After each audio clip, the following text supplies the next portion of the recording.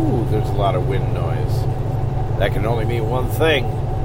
We went mobile. You're in the Dawghouse.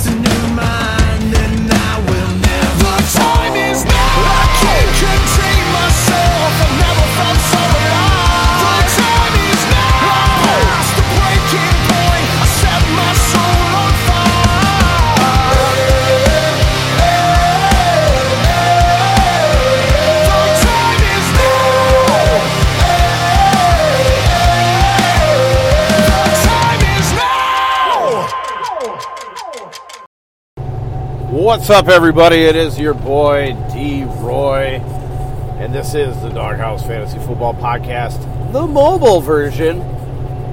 It is 2:30 in the morning. I am on my way to beautiful Madison, Wisconsin. I am at work. I'm at work, my friends.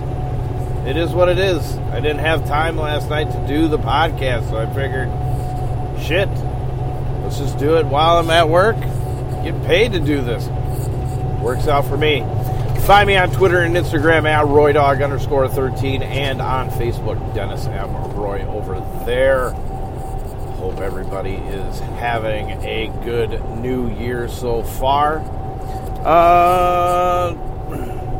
So spreadsheet's coming along. It took a little bit longer to delete some of the other teams that did not make the playoffs for this season.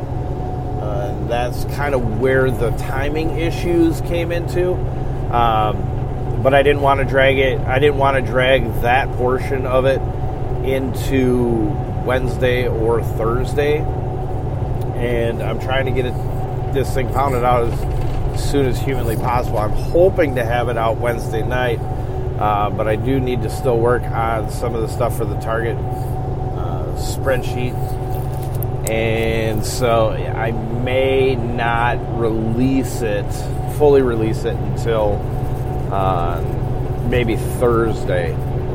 But I wanted to get this podcast. This would technically be it's Wednesday, but this is going to be our Tuesday podcast for this week.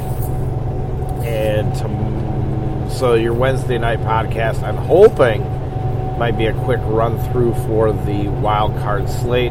Spreadsheet will be the 2-3 game slates, the Saturday slate and the Sunday slate, and then you will also see a spreadsheet come across that will handle the full 6 game weekend. So you're going to have a little bit of pricing differences on there. I'm trying to figure out how exactly I want to work this for the article this week, so as not to confuse everybody. So what's probably going to happen is I'm going to have both sets of pricing and price ranks per position in that article, and you're going to want to look at the beginning of the article, and it'll show you exactly how the pricing is set up.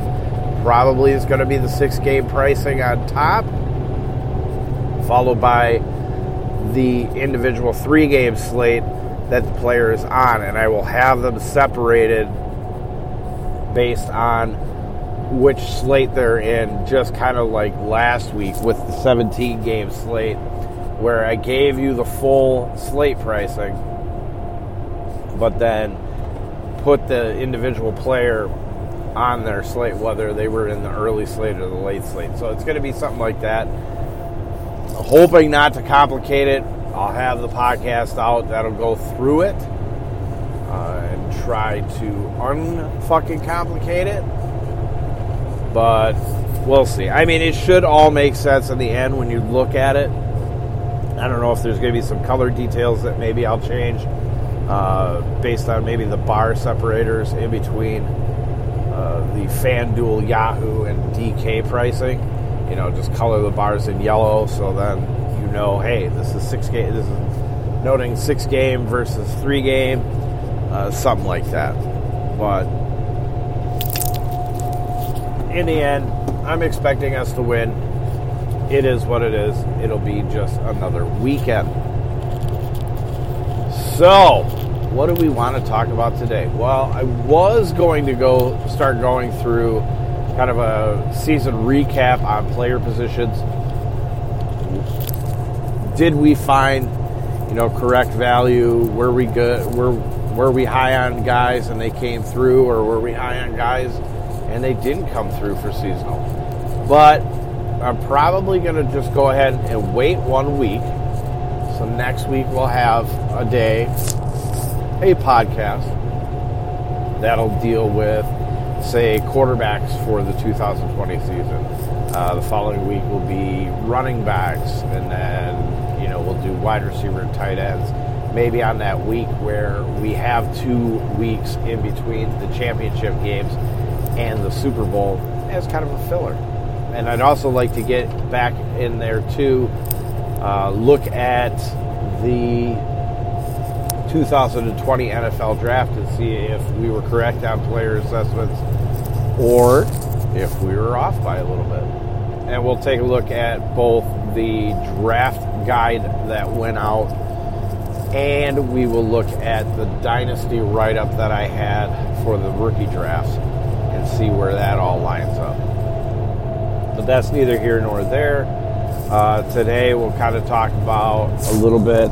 We'll keep this a little bit shorter. I understand that it's a little bit noisier because of, me being in the truck today. But we'll kind of talk. I'll talk a little bit about, how I kind of process everything for DFS, both for cash and for GPPs. Kind of things that I've learned to kind of stay away from. And survive each and every week. I had a successful year on paper.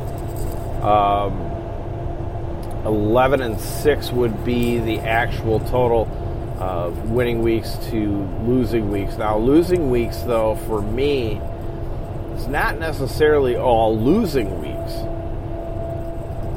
Yes, it would be for 2 of the weeks would be I had lost across the board. Now, I play on FanDuel, I play on DraftKings, and I play on Yahoo. Yahoo, I'm still working on getting that kind of tweak on what I like. I play very little over there. I play maybe $20 in cash games over there because it's very hard to find those contests without getting in there right away. Most of them are $1-2 contests, and that's not really what I want to play. I'd rather play in a $5-10 contest. So I'm still kind of tweaking everything over there. But there was only really 2 losing weeks that I had where I lost, both FanDuel and DK. The rest of them, the other 4 weeks, was really, I pushed, right? So I either won on FanDuel and lost on DK, or I won on DK and lost on FanDuel. So I didn't make money, but I also didn't lose money. But because I didn't gain anything, then there's no reason for me to include it, in a positive light. It's more of a negative because it didn't make anything. I didn't add anything to my bankroll. But I mean, overall on the season, and granted, I had a GPP win in there. I went from $200 to roughly $3,500 on the season. I increased my bankroll by $3,300 this year. Now, you may sit there and go, well, it's not really that much in the whole grand scheme of things because, I should be playing higher volume, providing content for people and whatnot. But I do run with a limited bankroll. Now the bankroll's higher. I'm certainly going to go into the 2021 season with more cash on hand going in. So that should build the bankroll further as long as I continue to see progress within my own work. And that's really the goal. This is the 5th season that I've been writing. Started in 2016. Just kind of doing part-time writing. Trying to figure out how exactly I wanted to go about attacking NFL DFS on a week-to-week basis. We built the spreadsheet. Steven Marcella helped me out with some of the formulas at the beginning to get everything set up to work between the pages, which was greatly appreciated. And we went from there. Now, the aesthetics, how the setup to try and properly bring the information to other folks without confusing the shit out of them, that's been kind of the headache. But I think this year, with the information that was in there, I think I have everything kind of segregated in its own area where I'm comfortable with it.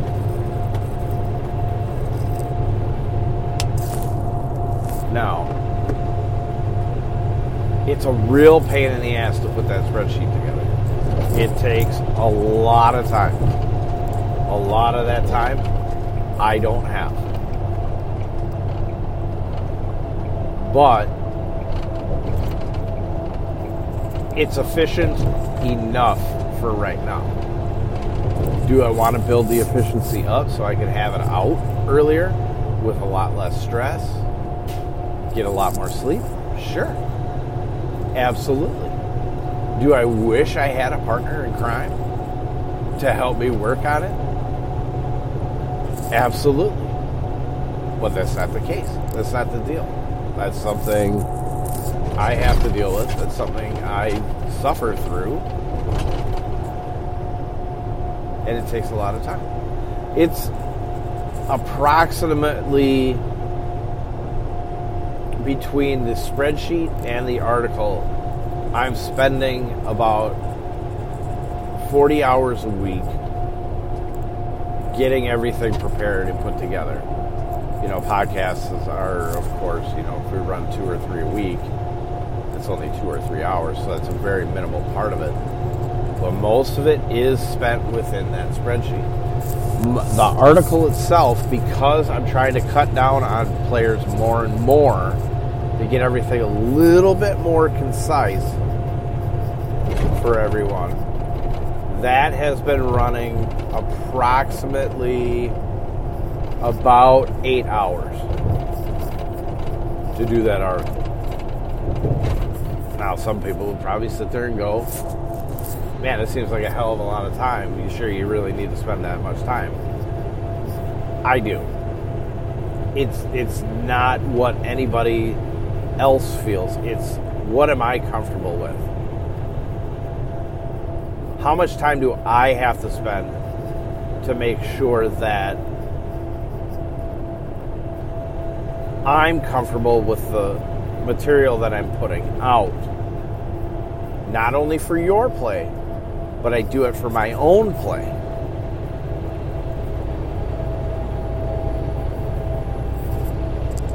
I go into this looking for my own success while playing, right? I care about everybody else. I care about everybody else making money. That is a huge part of it. But if I'm not successful, how can I expect anybody else to be successful with the materials that I'm providing? You can't. If you're going to be successful, I have to be successful.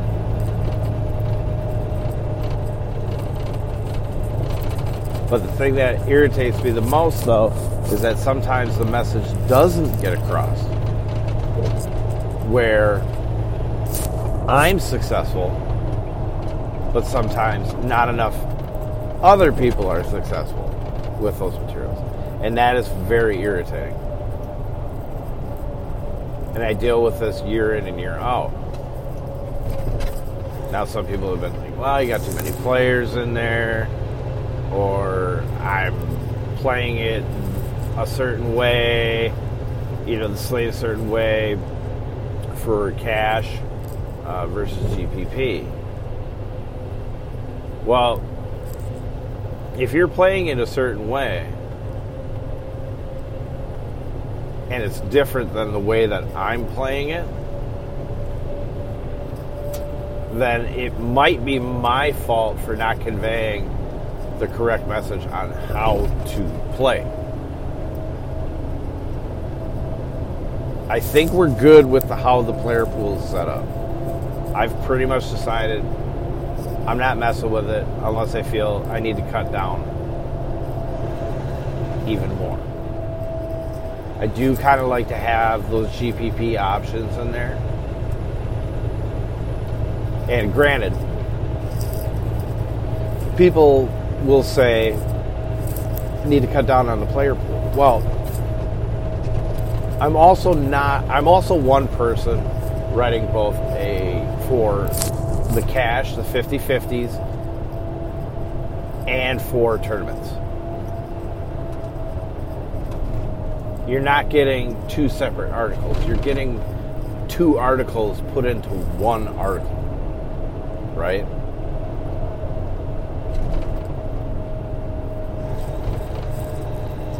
And the thing that I think a lot of people make a mistake of is really trying to find that one player that nobody else is on. And what I call that is being way too cute, especially in the time and a place of where daily fantasy, where fantasy football and fantasy sports is in general, where there's so much information out there that you're literally trying to find this needle in a haystack, or your perceived needle in a haystack type play. But there's hundreds, I would argue probably thousands of people out there looking at fantasy football on a week-to-week basis. And you're trying to tell me that you're going to find somebody that none of those people have looked at. None of those people have thought about. Does that make sense? My philosophy and what I went into this year, because I noticed it last year, was in DFS, no matter if you were in cash games or if you were in tournaments, the lineups that were out there were actually chalkier or more highly owned players. They were chalkier than how they were in years past. And that's, like I said, there's a ton of information out there. You can't escape it. You can choose whomever you want out there. And I guarantee you, 90% of the player pool is probably the same. Everybody's looking at the same thing. So what I decided was, I'm not going to care about the percentages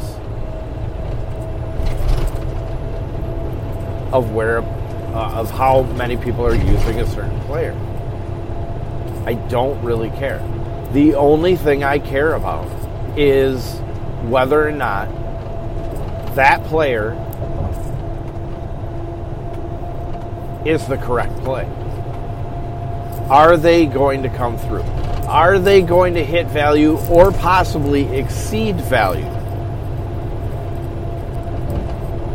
Or are they going to come up short and be a detriment to the lineup that I'm putting out there? And I think that's something that we kind of overlook. We kind of take for granted some of the players that are in really good positions. And we just say, well,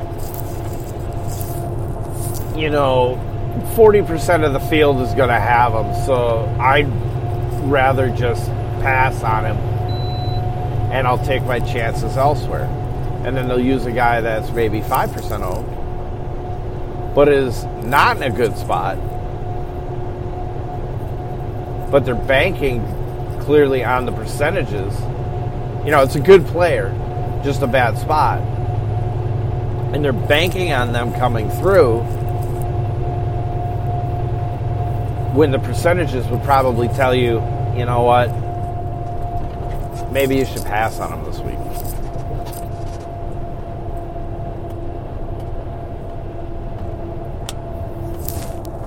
Another thing, when you look at what players to use and whatnot, your contrarian plays and all that, is I think sometimes folks don't look at what the true function of the offense is.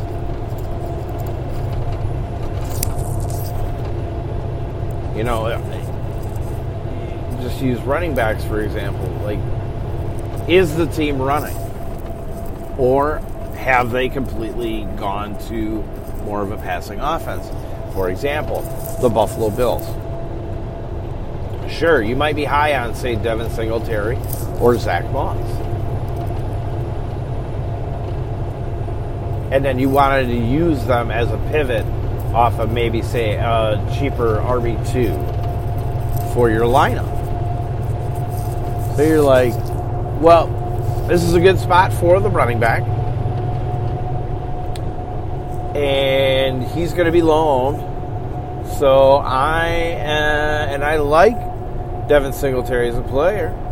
I like his talents. So I think I'm going to take a shot here, and I'm going to use him instead of, say, earlier in the year, can't even think. It wouldn't have been Jonathan Taylor in that spot at that time. Maybe a James Robinson, who wasn't highly priced up at that point in time, right? So you say, all right, I'm going to use Devin Singletary instead of James Robinson, even though James Robinson's in a great spot. He's an undrafted rookie, and I understand he's getting the almost the full complement of carries, and he's getting all the pass targets. But Devin Singletary is in a really good spot, despite the fact that Buffalo has been trending away from using their running backs in both the running and passing game, and everything is coming off of Josh Allen's arm at quarterback. So you put Singletary in your lineup, and what inevitably ends up happening? He fails. Because Buffalo, even though they're in a great spot for running backs, the function of the offense had changed. It went to more of a passing offense versus a run-heavy approach. And Josh Allen using play action or using his feet to bootleg out and throw the ball,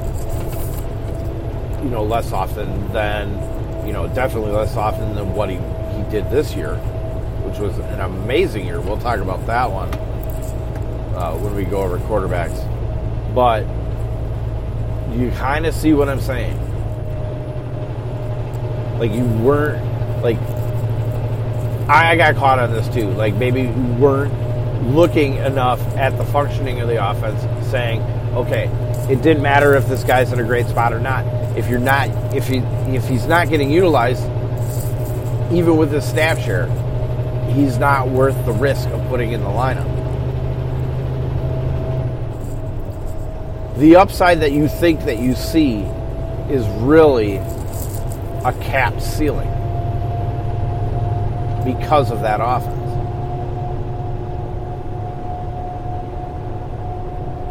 And I probably ran into that problem a little bit too, even though it was a heavy run offense, looking at New England after Rex Burkhead went down with his, I believe, ACL about middle of the year. Damian Harris came back outside of, Sonny Michel was still on IR, and outside of James White, Damian Harris was getting basically the full complement of running back carries.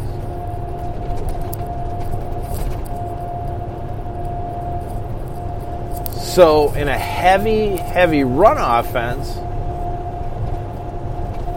he looked like a very good spot to go to. But what do I keep forgetting when I was going there? Cam Newton is still taking a shit ton of carries. He's taking a ton of goal line carries. So he's capping Damian Harris's upside. Damian Harris's ceiling is not up here, where maybe he can hit 20 to 25. In reality, he's capped out at probably about 15 to 18.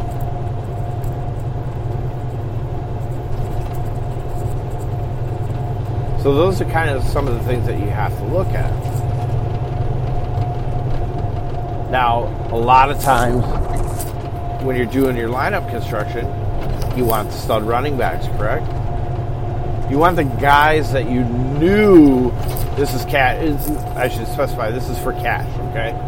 So what I looked at was I wanted higher end running backs. I wanted guys that commanded that backfield who were definitely guaranteed to get the touches and were in really good spots. That was how I went with the top two. And then hopefully there was a value running back in a very good spot. And we used that as a third running back.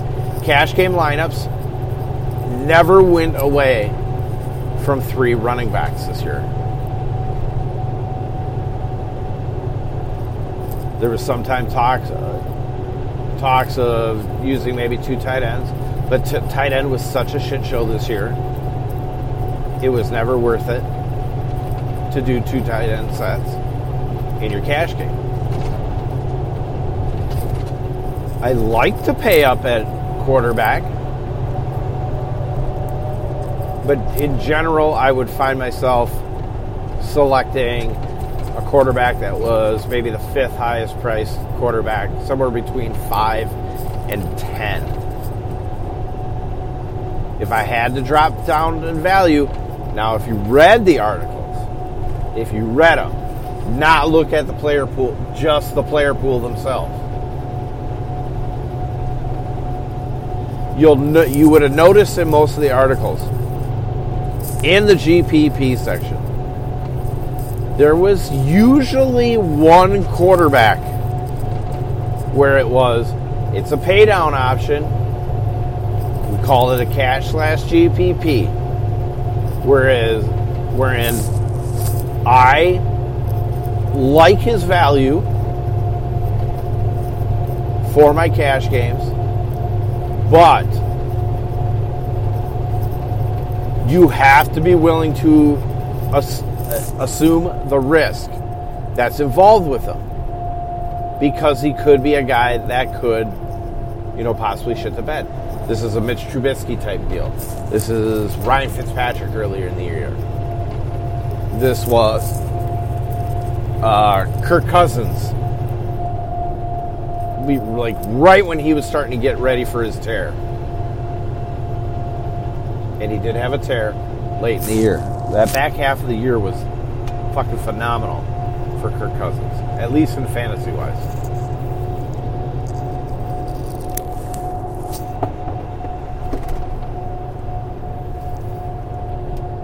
Generally in cash, you don't want to run a ton of risk in it, right? You want nice, cool, safe plays. But I afforded you that option if you wanted to use it.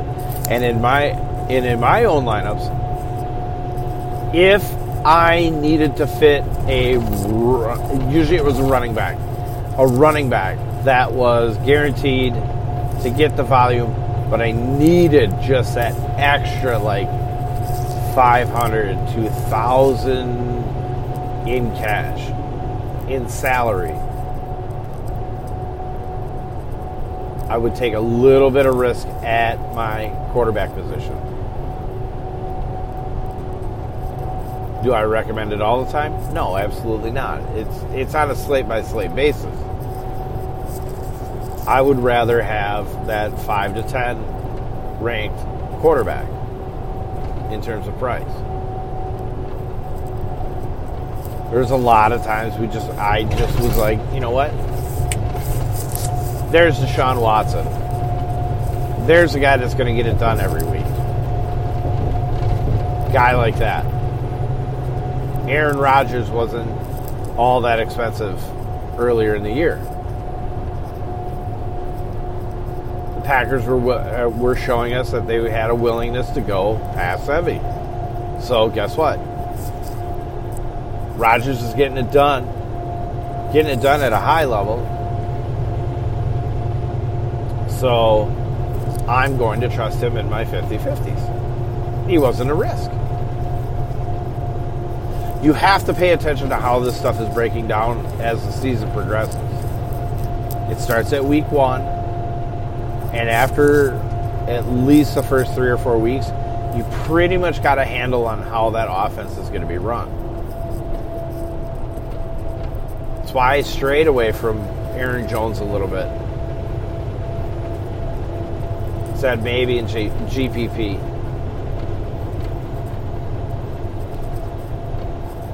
Maybe in GPP. Now, wide receivers, as far as cash games were concerned, most of the time it was mid-range wide receivers. Just kind of how it had always been. On FanDuel, sometimes you can have a couple mid-range wide receivers because the pricing is so soft. You can have a couple mid-range, and then you could have a higher tier wide receiver if you really wanted to. But you didn't have to do it. Instead, I actually preferred paying up a little bit at tight end, and trying to get the guaranteed points over there at a position that was very weak this year.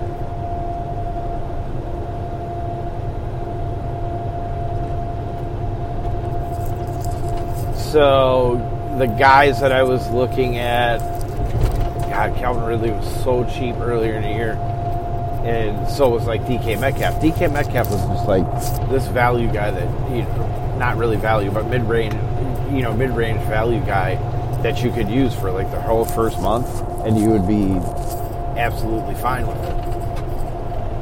And that was kind of the guys that I went for. Ridley was in there for a while, and then got up to the price of basically Julio Jones, surpassed Julio Jones. Who were some of the other guys that I liked? Oh my God, I'm going to try and think back to all these guys. Will Fuller. Will Fuller was like our guy for like until he got suspended. I mean, his salary was just never going up. It stayed really fucking stagnant. And then what happened when he got, right before he got, a couple weeks before he got suspended, actually, Brandon Cooks started going on. And we were like, maybe we can start trusting Brandon Cooks in here. And then, of course, Will Fuller gets suspended right about times that Cooks is getting all the great matchups. So we went from Will Fuller over to Brandon Cooks. And then you had Kiki Kuti, who came up big. As much as I do not like Kiki Kuti, you couldn't argue with the value that he was bringing to the lineup. He was getting the targets, and that's why we kind of stayed away from Houston, Texas tight ends, because Watson was still preferring to go to the wide receivers between Brandon Cooks, Kiki Kuti, and then up until a couple weeks ago, Chad Hansen, the undrafted kid.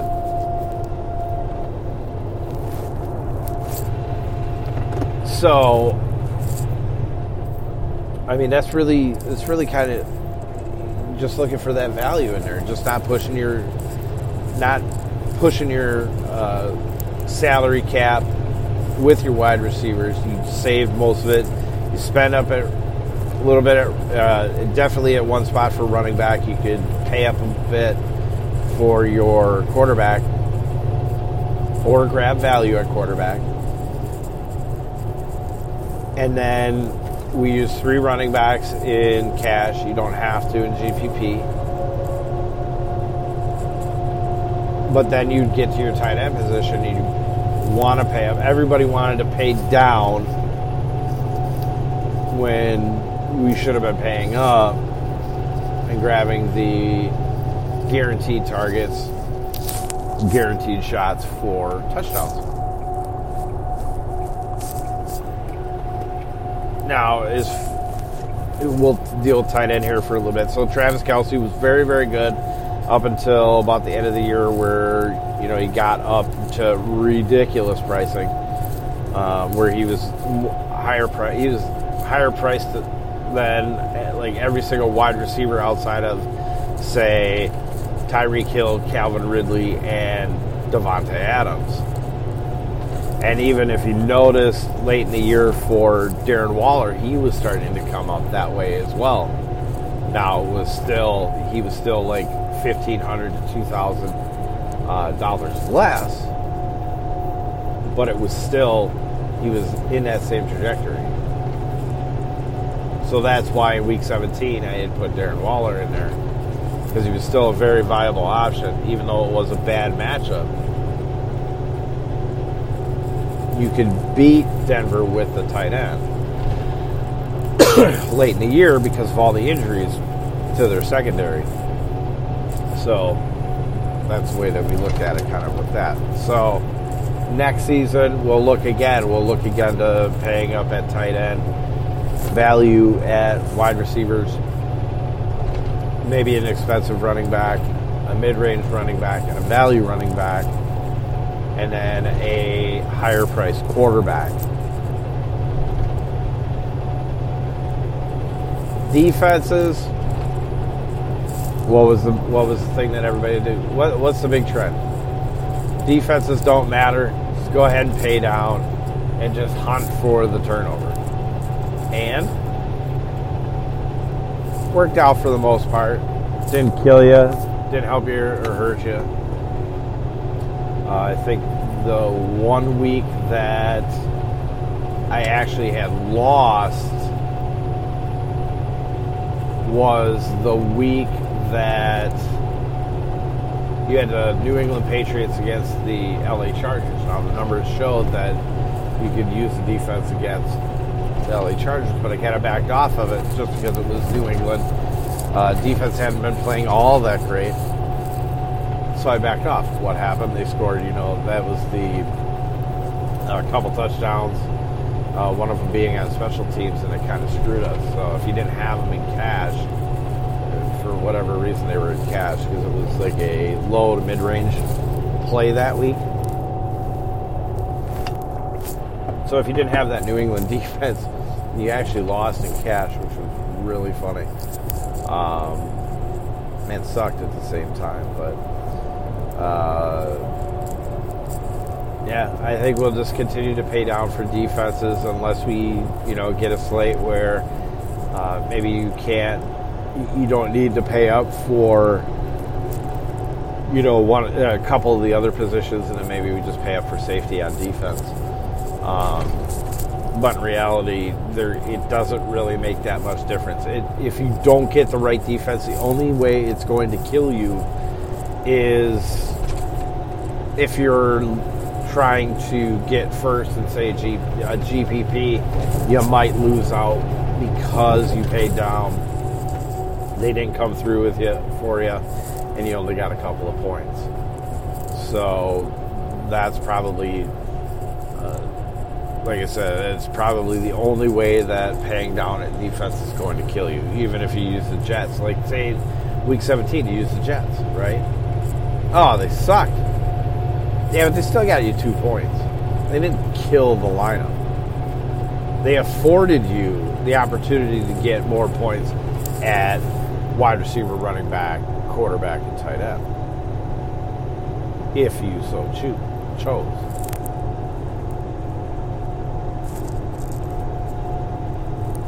So that's kind of the way that I look at, say, my cash game plays. Now, if you're talking GPP, sure, you can say that everything's on the board, right? So here's how I play for GPP. And we'll start with, how many lineups do I use? Well, I have my one cash game lineup. That's, of course, I have this set on each site, okay? So each site, I have one cash lineup.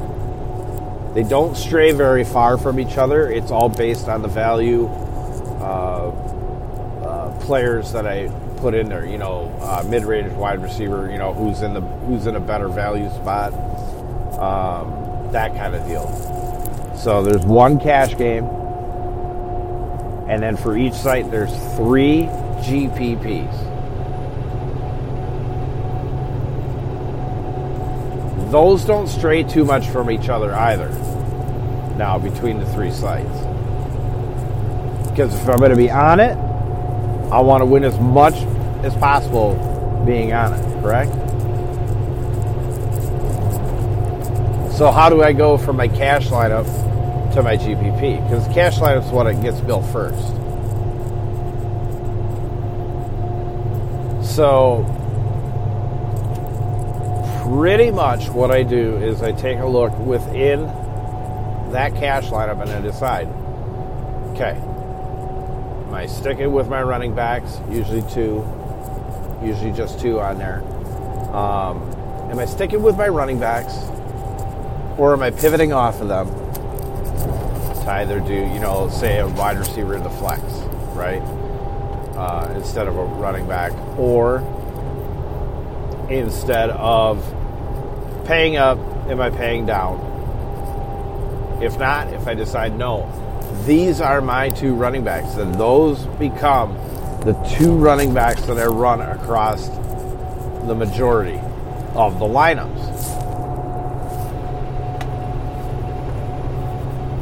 Maybe the third lineup's where I pivot off of those running backs, but then if you look at it, I have 9 GPP lineups. So 6 of the 9 will have that same 2 running backs. And then I work off of there, switching out wide receivers. Am I sticking with my tight end? Am I on that tight end? And I'm not moving from there. In general, you'll pretty much, if you kind of take it and go, these are my 2 guys here, you'll end up actually building, you'll actually start looking and you'll actually picture your own core 4, if you will. Like the guys that you're not moving off of. And that might even include a defense. Your punt down defense might be, say, your third position that you're locking in. Your tight end might be, you're just like, you're straight up, I'm using this dude at tight end across the board. I'm not hedging it whatsoever.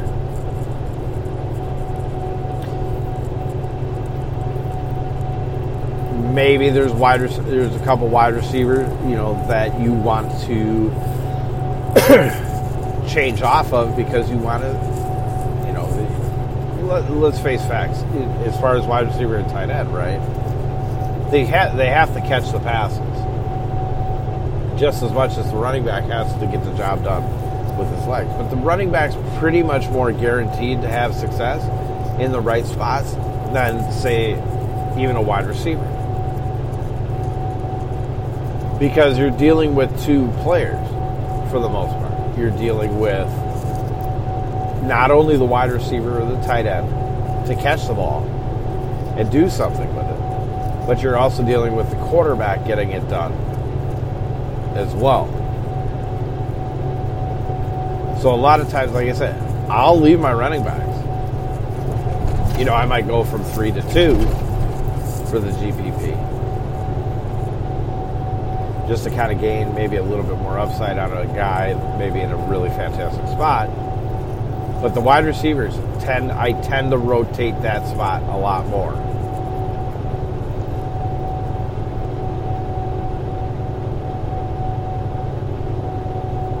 It also depends, too, if I'm game stacking. You know, this last weekend, I was on, what, 2 games? Minnesota, Tampa Bay, and Tennessee, and Houston. So those were the stacks that I was rotating in there. Now it sucks because Mike Evans got, you know, fucking hurt, so it kind of killed it because I had a lot of Mike Evans for the early slate and for the not so much for the 6K, but mainly for the early slate. So it kind of screwed those lineups a bit. But really, I don't get off of much, and that's because I've put the time in.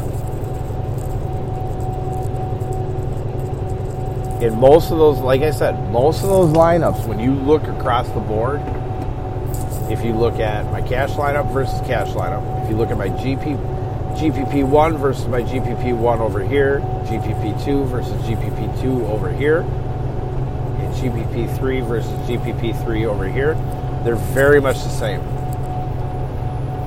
So I'm not really running that many different lineups, even though I'm running 12 lineups across the 3 slates.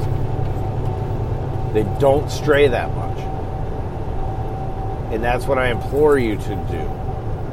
Especially if you're doing, you know, two different sites.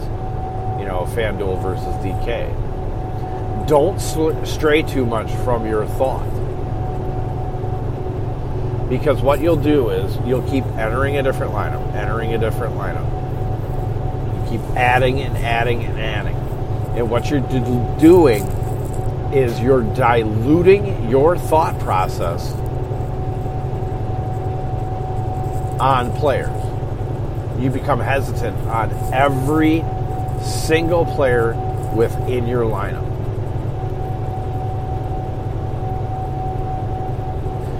And I utilize this too in the reason how I came around to this, because I used to do it. I used to run 10 lineups a week. But where I actually came to this thought comes from seasonal. A lot of fantasy analysts will tell you, get different across, you know, however many leagues that you have. You want to be different, just in case something happens that it doesn't fuck all your lineups over. Or all your teams, I should say, in your different leagues. And I said, no, that's bullshit. Why would I do that instead of focusing on, okay, here's my targets in fantasy, in seasonal drafts, and here's my fall behinds, you know, if they get taken, right? Because you're never going to make it through the draft without somebody taking somebody that you wanted, right? So if you really look across all my seasonal teams, they're very similar as well.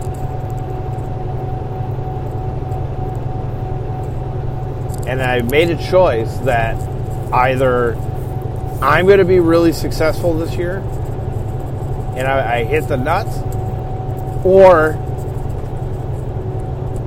it's going to be a struggle, but I can still get there through the waiver wire.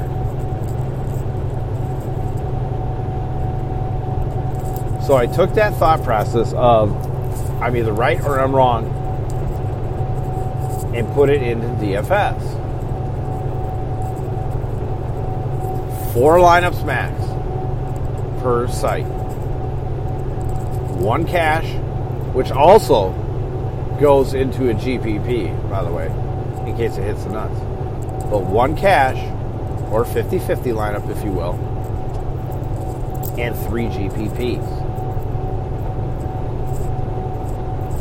Don't do any more, or I'm telling you, you will drive yourself nuts each and every week, because you will hedge the shit out of every single player within that lineup. And what you've done is not really covered yourself. You've actually hindered yourself because you've watered down every single lineup because you don't have faith in any of the players that you have involved in that lineup.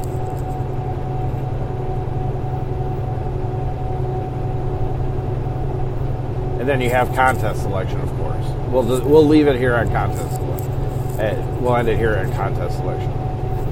So, we talk about it all the time. What kind of contest do you want to enter into? Well, it depends on what you're playing.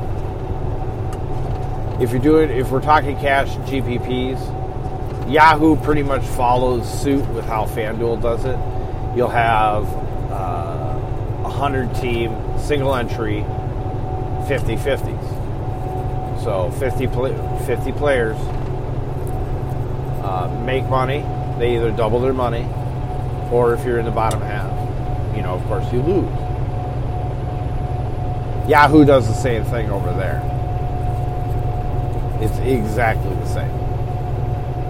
On DK, it's a little bit different. Now, you'll see double ups, you'll see the mega double ups and all that, and those are fine and well. I don't mind those. You want to stay above a certain number. General bar that I was always taught was 100 or more. Single entry, double up / 50-50s. Now in DK, it runs a little bit different. It's 124 spots for 50-50s that I like. They'll do a 124 and then they have like a 62, I think it is, which I stay out of. It's 124. But here's the problem with those though. Okay, so 50-50, right? You pay a little bit of rake over on FanDuel to have the top 50. On FanDuel, it's a true double up. But the problem is it's not. You don't have to come in the top 62. You got to come in the top 50 over there. So it's not a true 50-50. And you'll never find it on the higher double or the bigger double ups. It's the same thing. If you really look at it and you figure it out, it's not a true 50-50. It's more of a 40-60 in truth. Because basically those 12 extra entries that were in your 50-50, them plus what was, left. Well, actually, no. Those 12 in the middle. So you have, if you were to go 50 plus 50, right? Okay, actually, I'm sorry. So 24 that are in the middle, if you would take the 50 that got paid minus 50, right? So that's 100, there's still 24, so there's a 24 player margin in there. That basically paid the rake for the contest. Just so your $10 didn't end up as 18. It ended up as a full 20.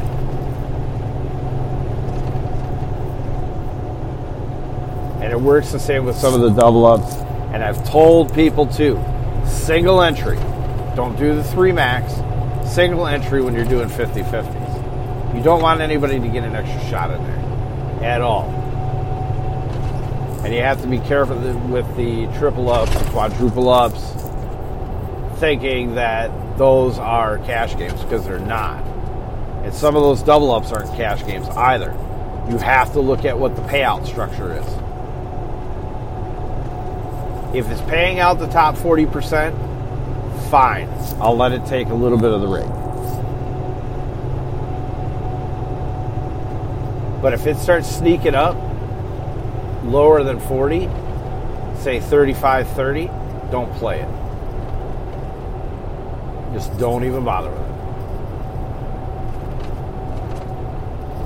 GPPs, I'm not a single entry type guy because I play the 3 lineups.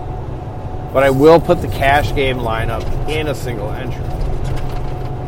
And again, you got to check out your payout structure. Most of your GPPs, I'd like to have. Generally, you're looking for about 20%. I'd love to have 25% if I could. Doesn't happen very often. They are out there. But I'll take the 20%. Otherwise, I'm more of a 3 entry max and 20 entry max guy. Very rare, I won't say never, I'll just say very, very rarely would you ever find me in, say, the Millie Maker contest, right? Do I play the Mega Multi-Entry? Sure. Do I Mega Multi-Enter? No, because I don't have any fucking time. And I wouldn't do it anyways. Because like I said, you're diluting your lineup most of the time.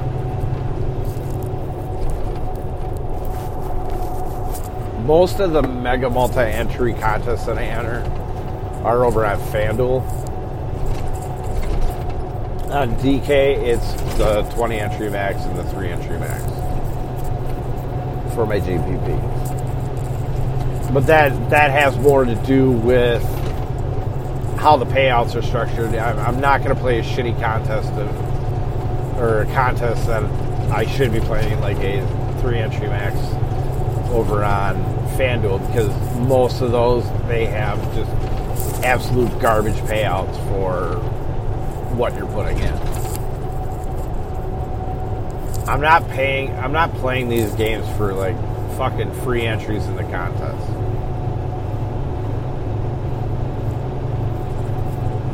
I mean, it's nice if you're talking about working a satellite to work up to a live final entry, you know, a high price final, live final entry. Sure, all right, I get your satellites, but I'm not playing for tickets. I'm not playing for contests. I'm not giving them my money only to possibly maybe get into a better tournament, to maybe possibly have a better shot at money, because everything works so week to week. You may think you have a handle on a contest. You may look ahead and say, I know where I'm going next week, and it could completely fucking change. Same goes for, like, say, the NBA and NHL. I see a lot of people, they want to play for free entries into certain contests. Okay? Depends on how much I'm putting in there. But if you're telling me that you're putting $5 in for quite possibly to win a shot into, say, a $25 entry contest, nah, fuck that. I'm passing on it. It's not worth my time. Build your bankroll up the correct way. Build it up to cash games. Earn your bankroll so you can afford your higher entry level contests. Do it that way. think you'd have a lot more success. But I'm sure I've rambled on enough. I'm sure I've been going on, probably about an hour. The thing of it is, I don't have any, outro music other than, say, playing the intro. Because they changed everything for the Apple Music, so you couldn't buy the song and put it on this app. That's what really screwed me. And so I was like, oh, great. So I bought one Atreyu song, and that's all I'm ever going to get. Fantastic. But like I said, any questions, comments, concerns, at RoyDog_13 on Twitter and Instagram, Dennis M. Roy on Facebook. Like, share, and subscribe to the podcast. Let's build the base up. This podcast goes year-round. Granted, after the Super Bowl, we're probably going back down to 2 podcasts a week. But that's because I'm still working on content for the upcoming season. That's right, folks. Season 3 of the Dawghouse Fantasy Football Podcast and the Dawghouse spreadsheets, articles, draft guide, they all will start 1 week after the Super Bowl ends in February. So until next podcast, everybody have yourselves a great day. And as Dr. Roto always says, be well, take care.